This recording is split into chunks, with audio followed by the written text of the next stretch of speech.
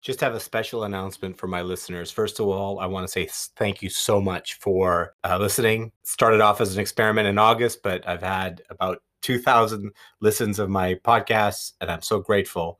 I have a special request for my year-end episode 2020, which has been an incredibly interesting year.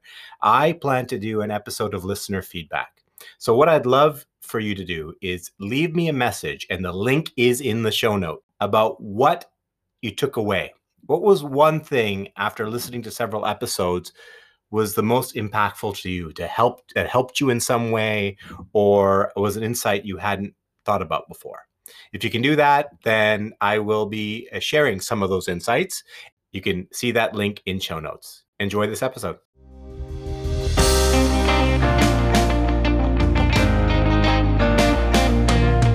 Welcome to the Navigating Disruption podcast. I'm your host, Shaquille Barmel. I'm the CEO of Ocean Blue Strategic and partner with the Summit Group. I'm a coach, consultant, and speaker, and I help leaders, entrepreneurs, and sales professionals make an impact through improved performance. In this podcast, I share insights and interviews with interesting leaders to define practical lessons that you can use to make an impact in the face of uncertainty.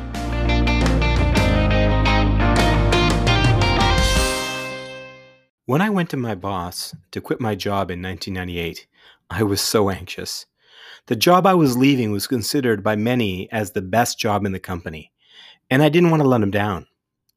I finally got a chance to debrief with him 22 years later in this conversation. Cosimo, Porta, got his start just as I did, pumping gas at a Mohawk gas station. After we parted ways from the head office of that company in the late 90s, he went on to start a career at a fledgling company you may have heard of, Starbucks. When he left a few years ago, after 18 years, he was running their entire U.S. retail operation as executive vice president.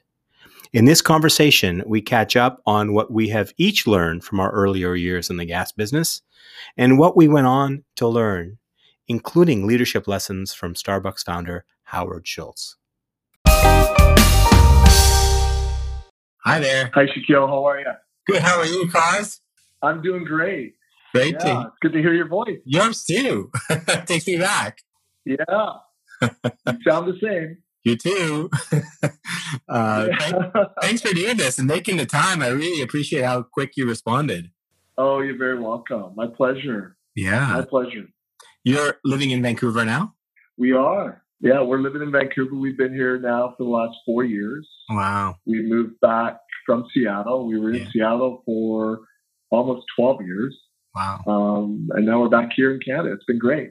What I'm doing is the theme of this whole episode I'm doing is actually quite selfish in that I'm just catching up with people that have been influential in my life and career and having a conversation and seeing where it goes, what insights we can draw from your experiences to share with others as they're navigating this challenging time.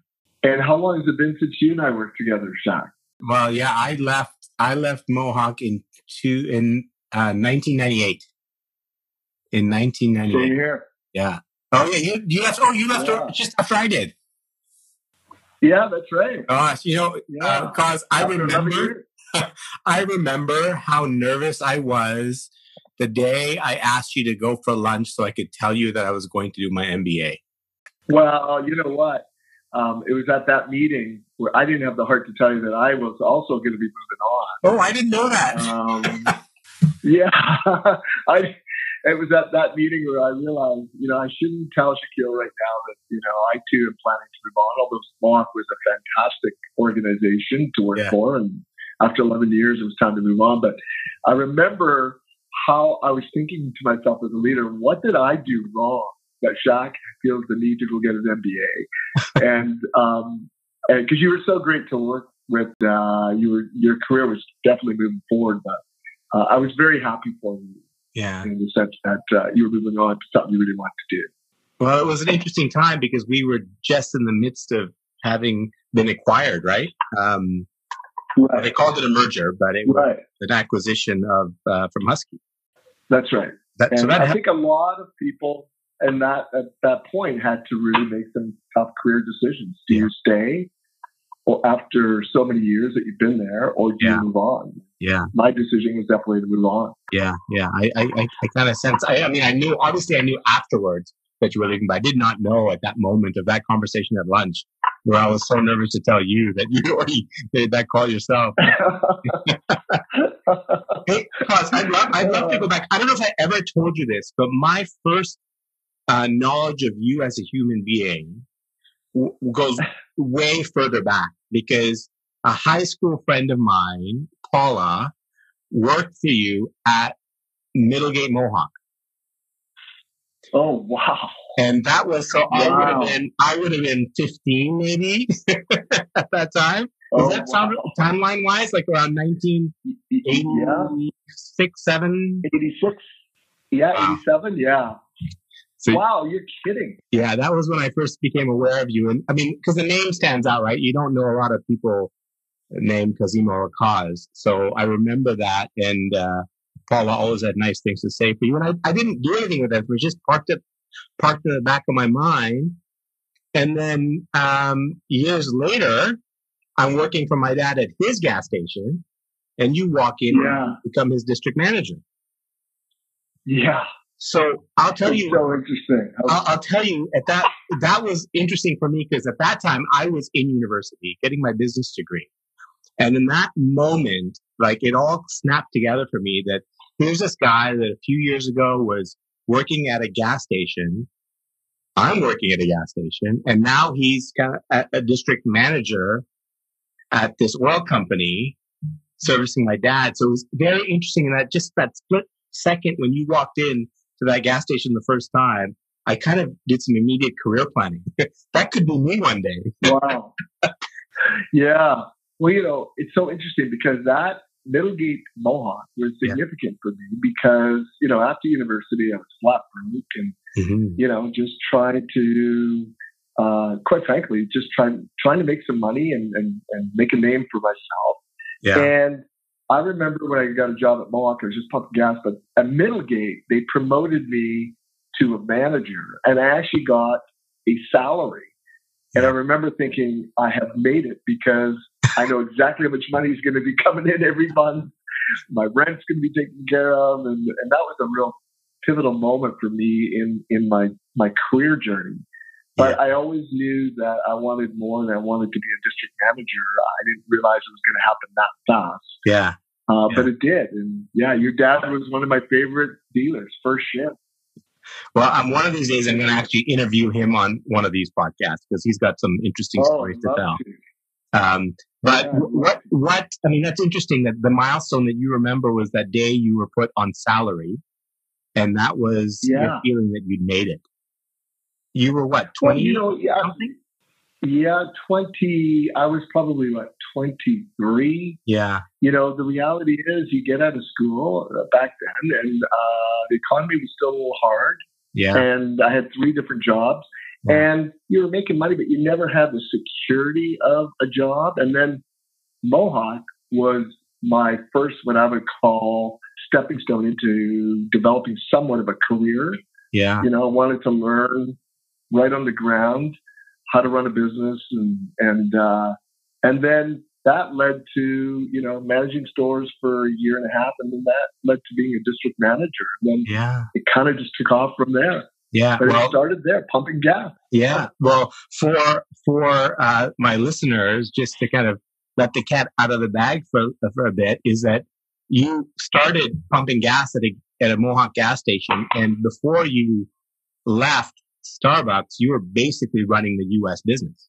Yeah, I was. For my last 3 years at Starbucks, I was the executive vice president for all the stores, which was an incredible experience. And Starbucks was incredible because I had Canadian experience, I had U.S. experience, and I had international experience. And it was just a real joy. But, you know, I go back to my journey, starting out in a gas station, pumping gas, managing people, leading people, and learning so much from that experience that it really allowed me to continue on in retail operations.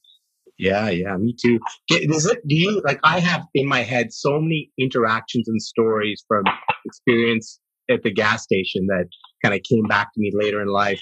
Anything like that for you? Anything specific that kind of came back to you later in life? Anything you remember from? From the guys, I think that the way you treat people, the way you treat employees, regardless if they're making minimum wage or if they're high salaried employees, really is going to define you as a leader. Mm-hmm. And that's one thing I learned. I mean, listen, when I was managing a gas station, some of those, employees, they're making minimum wage and they don't necessarily need to show up. Right. And they're going to show up if you create a great work environment for them. And I think that stayed with me because if you can create a great work environment for those folks, you got to remember to do that at every single level that you're operating at. Yeah. And I tried to focus on that in my career for sure. Yeah. Yeah. I mean, I'll talk in a bit about my experience of that, having worked for you later on in my career. But, one of the things I noticed when you were my dad's district manager, I was like eager, right? Like I was in university thinking about my future, and I noticed, I took notes, mental notes, that every time you walked in, you came in with a certain bounce and an energy. And I'm just curious, was that as you're sitting in your car, getting ready to come in to visit us, was that a conscious switch you turned on, or were you always like that, like all the time? Well, I can't say that I was like that all the time, but I will tell you that I always felt it was important to show up in a positive mood. Yeah. And to leave, in a positive mood. Yeah. For me, it's like, sometimes the toughest part about being a leader is you got to be on all the time, and you got to be authentic about it. Yeah. But I always felt that if I could give energy, I was going to get energy. Yeah. And that's exactly what happened. You show up with energy, you get energy. If you show up with no energy, you're going to get no energy back. So true. And, one of my favorite pieces of advice I got from somebody, I can't remember who it was. I think he said something like, be responsible for the energy you bring into a room. Own it. Right? Mm-hmm. Recognize you are responsible for the energy in the room when you're there. And that's stuck. Yeah. So I find that at home. My mood sometimes can determine the mood of the family. Yeah. Right. Yeah. And we're leaders at work, we're leaders at home. And I think your mood really is critical. Your energy is critical. Yeah. And hopefully that becomes natural because you just like what you're doing. Yeah. You like your work. Yeah. Yeah. Well, definitely you have to work at it. Yeah, you do have to work at it. I have lots of great memories. Like I have vivid pictures in my mind of sitting in your office when I was being interviewed. And one specific thing that stands out, there's a few specific things, but one that stands out for me, I remember, there's all sorts of times, like we managed retail locations and we had dealer operators and franchisees running those locations. And there were times when some of these individuals, these dealers, would try to pull the wool over our eyes. And I remember that I was new, right? I was a new district manager. I operated from a premise of trust. I didn't think anybody tried to fool us or whatever. And I noticed a couple of times you really helped me out by catching some of my operators on something. And So I remember at one time that you wouldn't let things go. Like you would talk to some operators like with tremendous generosity and support and empathy. And then you'd be able to swing to the other side and talk to somebody else with candor, directness, and skepticism. I observed that. What was your experience of it? Well, you know what? And it's a good observation because in that industry back then, anyways, we did have to deal with a lot of discrepancies and potentially some dealers falling off the rail and doing their own thing. And but here's the thing. The energy came. I always say if you have 10 dealers, 8, maybe 9 out of 10 of them are going to be great. They're going to give you energy. They're going to and then the one that's not, you have to deal with it. Yeah. And you have to be open and honest Yeah. You can't just, beat around the bush. You got to be very open and honest with your concerns. Yeah. And you got to potentially make a change. Yeah. We, you know that, Shaquille. We had to make a few changes. Yeah. But the reality is, most of them are going to be great. Yeah. And that's what keeps you going. Yeah. I think you're right. In fact, I called on that memory when years later I was a director of marketing at another company, and we had one person on the team that was on the side was a real estate agent. And it kind of came to life. They were doing deals during business hours and faxing sale and purchase agreements. And it had gone on for a little while. And then I finally realized that the damage it was doing to the rest of the team, you could not ignore it anymore. And so we just dealt with it. And I was really worried because it was my first time letting somebody go in a corporate environment. And I was really quite anxious about it. And what would it do to the team? And what would it do to the morale? That was the first time I realized that when you actually cut somebody away like that, you actually see the morale of the team come up. Right. Because you send a message to the rest of the team that, look, you value their work so much. It just wasn't fair that this person was not giving value to the organization. So I learned that lesson too, but I remembered you then. Yeah, and Shaquille, what's interesting is that most leaders will tie in when they have to let people go. Of course, it's the hardest thing because we're human beings, right? Yeah. However, most retire, they waited too long. Yeah. And they create, and there was too much damage created. And the minute the person's gone, the team starts to just elevate and starts to perform beyond what you thought possible. And it's critical that you don't wait too long and create damage with your great team members. Yeah. Yeah. That's so true. And it's right. You're right. Every time I let somebody go, I always realized afterwards, I agonized way too much. That should have been done sooner. Yeah. For the sake of the company, but also for the sake of the individual. Because they weren't in the right place. They needed to do something else. Right.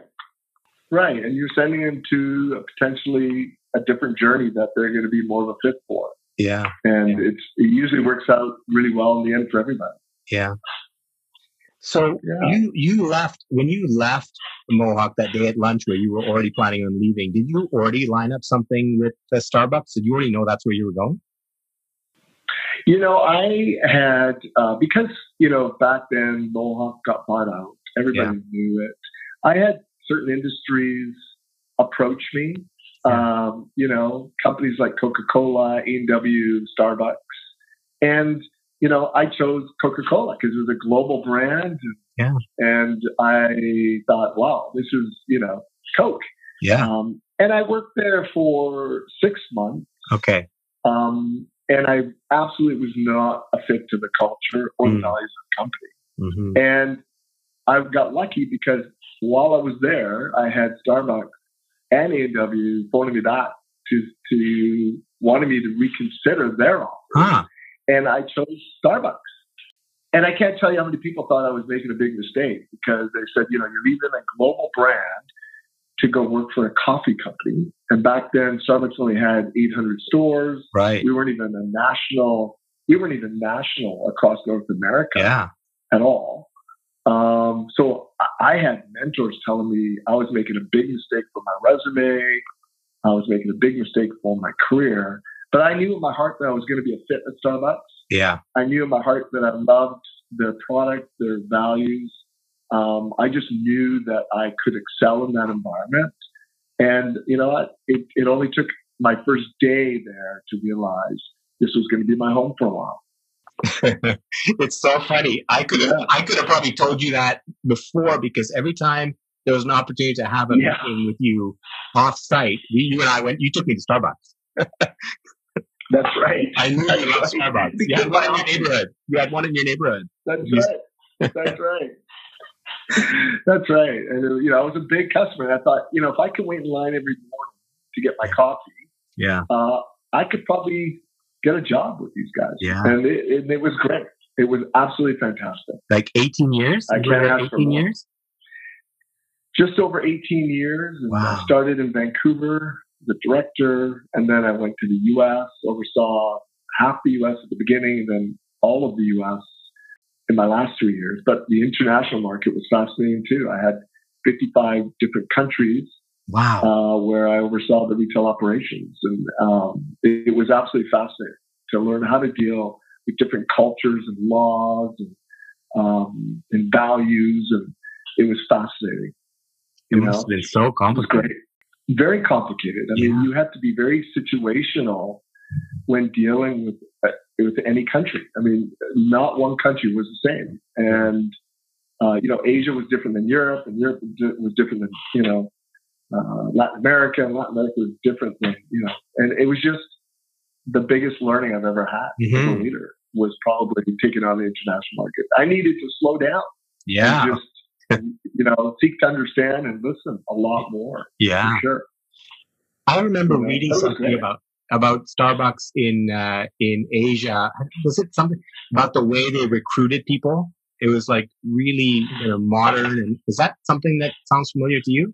Asia is so ahead in terms of technology, Shaq. I mean, the way we were recruiting was really done online, and it was, we had systems that would, go through resumes and just take out a lot of the grunt work. And I think it helped us make some really, really good people selections. And they were just so much further ahead from a technology perspective that it was just fascinating for me to actually be working in Asia, then bringing back things to North America that were working there. Wow. But yeah, no, it was fascinating. Was the store culture very different? Like if you were to take a store, let's say in Vancouver, in Kerrisdale, versus a store in, let's say, Japan, would there be a big difference in the store culture? I would say the store cultures were very similar, if not identical, because people were connected to the company's values and mission. I would say what was significantly different were the business units, right? So the office in Japan was significantly different than the office in Canada versus the office in the US, and you're dealing with just different cultures. And what could be a compliment to one culture could be an insult to another. Right. And you really needed to understand the different cultures in order to be effective as a leader, for sure. And one of the, for example, Asia, it was all about the relationship first, the business was second. If you didn't build that relationship, you really had a hard time. So you had to invest in that. Mm-hmm. But yeah, it was more the cultures within inside the businesses, but the stores' cultures were very similar wherever you went. That's amazing. Yeah. Like that boggles my mind. And that how do you run an organization, a global organization with such different kind of country cultures and customs and norms, but at the operational level of the store, you maintain the same culture? That's fascinating to me. Yeah, I think when you have a mission that doesn't change. Yeah. For Starbucks, it was nurturing the human spirit, one cup of coffee at a Yeah. time. When you have values of a company that that did not change and that people were following, it got a little bit easier. I think as you went up the chain of leaders, that's where you really needed to understand situationally. If you were in China, Japan, Korea, the Philippines, France, Germany, every one of those is slightly different in terms of how you would lead your teams. Mm-hmm. But everything was connected to the mission and values of the company. And that's what made it consistent, I think, in the stores. Wow. Of course, you look at Starbucks, me as a consumer, it's one of those companies that everybody studies and tries to emulate and admires. And to think that it just started from, a single location in Seattle, and it became this global brand that is a beacon for culture and customer experience and innovation, and to have worked there. I want to ask you two questions. The second one might be sure uncomfortable with C, but the first one I want to ask you is leadership lessons from Howard Schultz. You obviously worked for him. What is something that you took away working from him that you'll carry on and you'll share with other people? The biggest lesson I learned from Howard Schultz was in 2008 and 9, when the financial crisis hit in the U.S. and the economies were falling off a cliff, and Starbucks was almost falling with it, and people were losing their homes and people were losing their jobs, and it was a very, very tough time. I would say the biggest lesson that I learned from him when he came back as CEO was when you're going through challenging times, to accept the brutal reality of what's in front of you. Mm-hmm. It becomes too easy to go into denial, especially if you've had a long run of success. Mm-hmm. It becomes too easy for you and your teams to be in denial and just to think your problems are going to go away.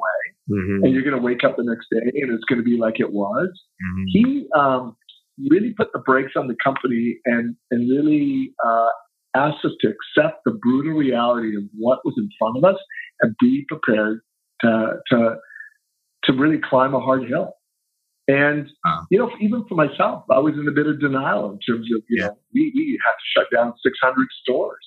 Yeah. And I think that with him coming back and just getting us to truly look at what's in front of us, the faster we accepted the brutal reality, the faster we got our teams focused on the right work, the faster our results came back.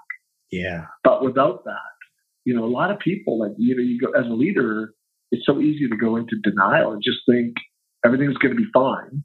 Yeah. And you could be leading your teams off a cliff. Yeah. Realistically. So I think that was the biggest learning for me. And it's so relevant right now. Huh? I mean, the whole world needs to be looking at that and saying, let's face the fact, let's face the reality. Oh, yeah. It's very relevant now. I mean, what's happening right now is very comparable, in my opinion. Mm-hmm. Very comparable. A great lesson. That's a really, really important, powerful lesson. I came across that lesson recently. I'm a big Jim Collins fan. Like, I really love his book, Good to Great. I incorporated a lot of what I do. Oh, it's my favorite. He talked about that exact thing, the Stockdale paradox. Face the brutal facts and then move on. But actually seek brutal facts. Look for them. Right. Get them all on the table and then move on. That's right. That's right. And Shaquille, you bring up what's going on today. I mean, if you think about today with industries like airlines, hotels, food and beverage, oil and gas, I mean, all brick and mortar, they're going through some very challenging times. Yeah. And it's going to require something different for sure. Yeah. So my second question, that was great. Thank you for sharing that so clearly. My second question is, of the people that worked for you, what do you think they'd say about the biggest thing they took away working for you? I hope they would say. Yeah. I hope they would say that as a leader, it is imperative to focus on the development of your people. Mm-hmm. And constantly be focused on upgrading your talent. Mm-hmm. Because, business is not constant. It's not consistent. Things change and you need your teams to grow with it. Mm-hmm. And you need to bring people on that are going to strengthen your team. I would hope that's what they got out of my working time together. I will tell you the thing I'm proudest the most in leaving Starbucks, it's not my sales numbers because I can't even remember them. Mm-hmm. It was the amount of people that were promoted under my leadership and got opportunities to do, bigger jobs, better jobs, and got an opportunity to stretch themselves. So I would hope that's what they would get out of it. Well, that's great. That's really great. Yeah. I that time at Mohawk was such a special time because in some ways I felt like we were a bunch of kids getting to run the show. And it was like, I was probably the youngest district manager. I was 26 at the time, maybe 25. You must have been in your early 30s. And we were kids. Right? The part of the organization that ran the retail business that was it. Like that was the ultimate career step you could take in the organization. And, there's a few people older than us, but for the most part, it was a bunch of, 20 to 30 somethings running that business. And we had so much opportunity to learn and grow. We were trusted. It was a real highlight in my career, that few years. Oh, Shaquille, spending 11 years at Mohawk was the best experience for me right out of university because of what you just said. It was a learning environment. Mm-hmm. We didn't have a lot of people, right? So it was up to you to do and get things done. Yeah. And you might not even have had the skills at times to do it. Right. But you did it. You figured it out. And it was just a learning environment. It was like getting my MBA. Yeah. It was just like, and, there were two groups I found at Mohawk. There was these folks that came out of university, and then there was folks that had a lot of experience. Yeah. And I remember just being a sponge in that company, just learning so much every day. It's what kept us there. Yeah. Right? Yeah, it really is. That reason what kept us there. And the only reason that I decided to move on was because it gave me a taste of what more there could be. And I'll tell you, I was at a bit of an advantage when I went to business school because it was a case-based school I went to, and we were sitting in classrooms and debating cases. And the number of times, I'm sure my classmates got sick of it, but I would always be able to draw something from an experience at Mohawk into the discussion at hand, right? Because we worked on construction, we worked on kind of community marketing, we, worked on cash flow issues with our company's operational issues, development and training and customer experience. Like we got to see all of it. And, there was such a rich kind of, base I had to draw from for the rest of my career. And it really did make a difference for me. So thank you. Thank you for your leadership in that time. I really learned a lot. Oh, that's great. That's nice to hear, Shaquille. I wanted to kind of close our conversation with kind of one thing. One of the things I recall when I became a district manager and I went on the road the first time, we used to, of course, spend a lot of time on the road. And I remember the first time I came back, you called me in and you said, look, when you come back, don't worry about coming into the office on the Friday. You can work from home. I would have never thought to ask, but you were so proactive in telling me that. And like back in the 90s, that was unusual, right? The idea of working from home was really unusual. It was such an office-based culture everywhere. You recommended that then, and now we're in a situation where everybody's working from home. Yes. A bit ahead of the curve. Well, I know what it was like to do that job, the district manager's job. But when you're on the road, things pile up, and then, you're better off, and you're away from your friends and family, and you're better off just taking a day to be at home and to get a little bit caught up. And I remember how important that was for me after coming off the road, just to be able to regroup and be able to come back in on Monday much more refreshed and ready to go, for sure. Yeah. And now you got everybody at home. Yeah, exactly. Now you got everybody at home. And so what do you think is going to happen? Where do you think work life is going to go? Do you think people are going to stay working from home, or do you think they're going to go back to the office when they can? I think there's some companies that are making decisions right now that they are impressed, I guess, with the level of productivity. Mm-hmm. And I think they're making decisions to keep some of their employees at home. Mm-hmm. I think, I don't know if you're aware of Zillow in Seattle. Zillow is a real estate company. I think they made a decision that all 5,000 of their employees now are going to be working from home for good. But Shaquille, I would caution companies from moving so drastically that way, because I think that, if you're in a transactional job and, you're a sole contributor, you might be able to be more productive at home, right? Yeah. But if you're in a leadership role, right, I think being visible and being part of the hallway conversation and being part of those, Friday last minute meetings I think it's critical for your development. And I don't think it's going to be effective for people to have their entire companies at home. I think there's going to be a bit of a hybrid.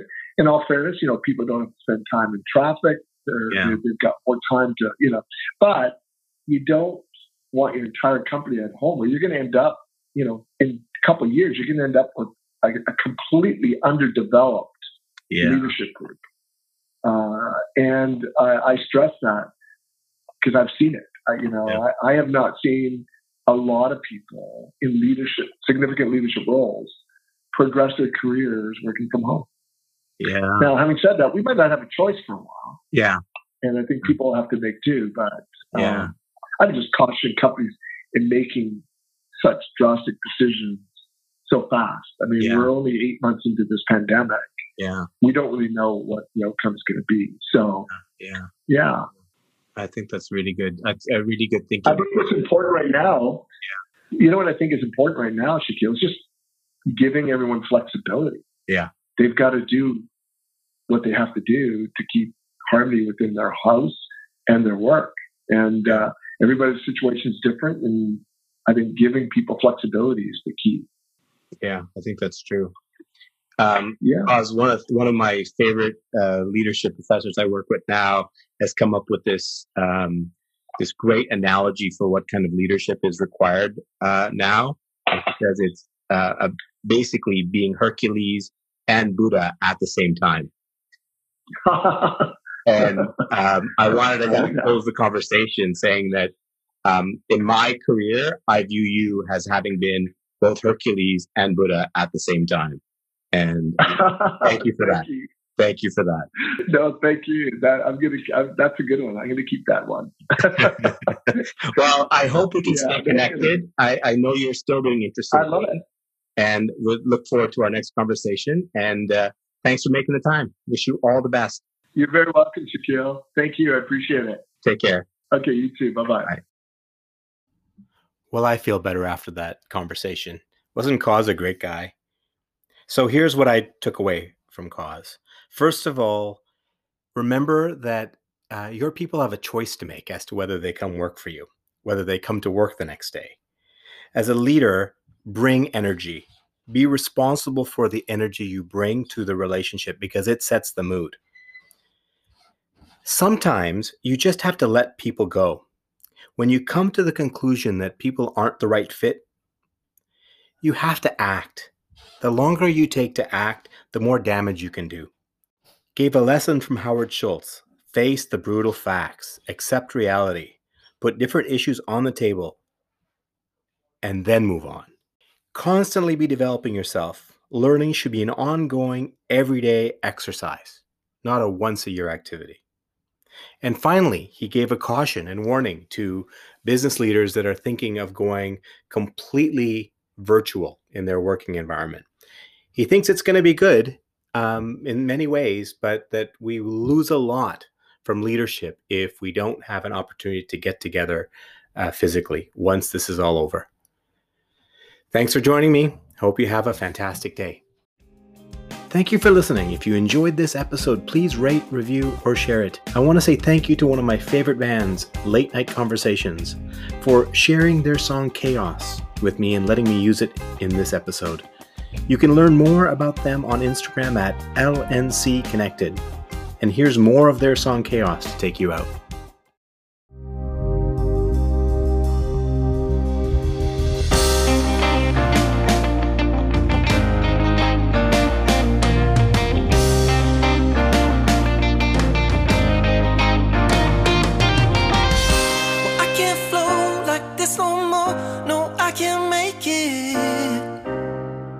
Far behind my eyes, mediation, suffocation, it'll break me. Information in the skies. But when your eyes finally found mine, you were there, but I'm defined by the chaos in my mind. I believe what I perceive is a weave tearing at the seams, and I wonder what's behind.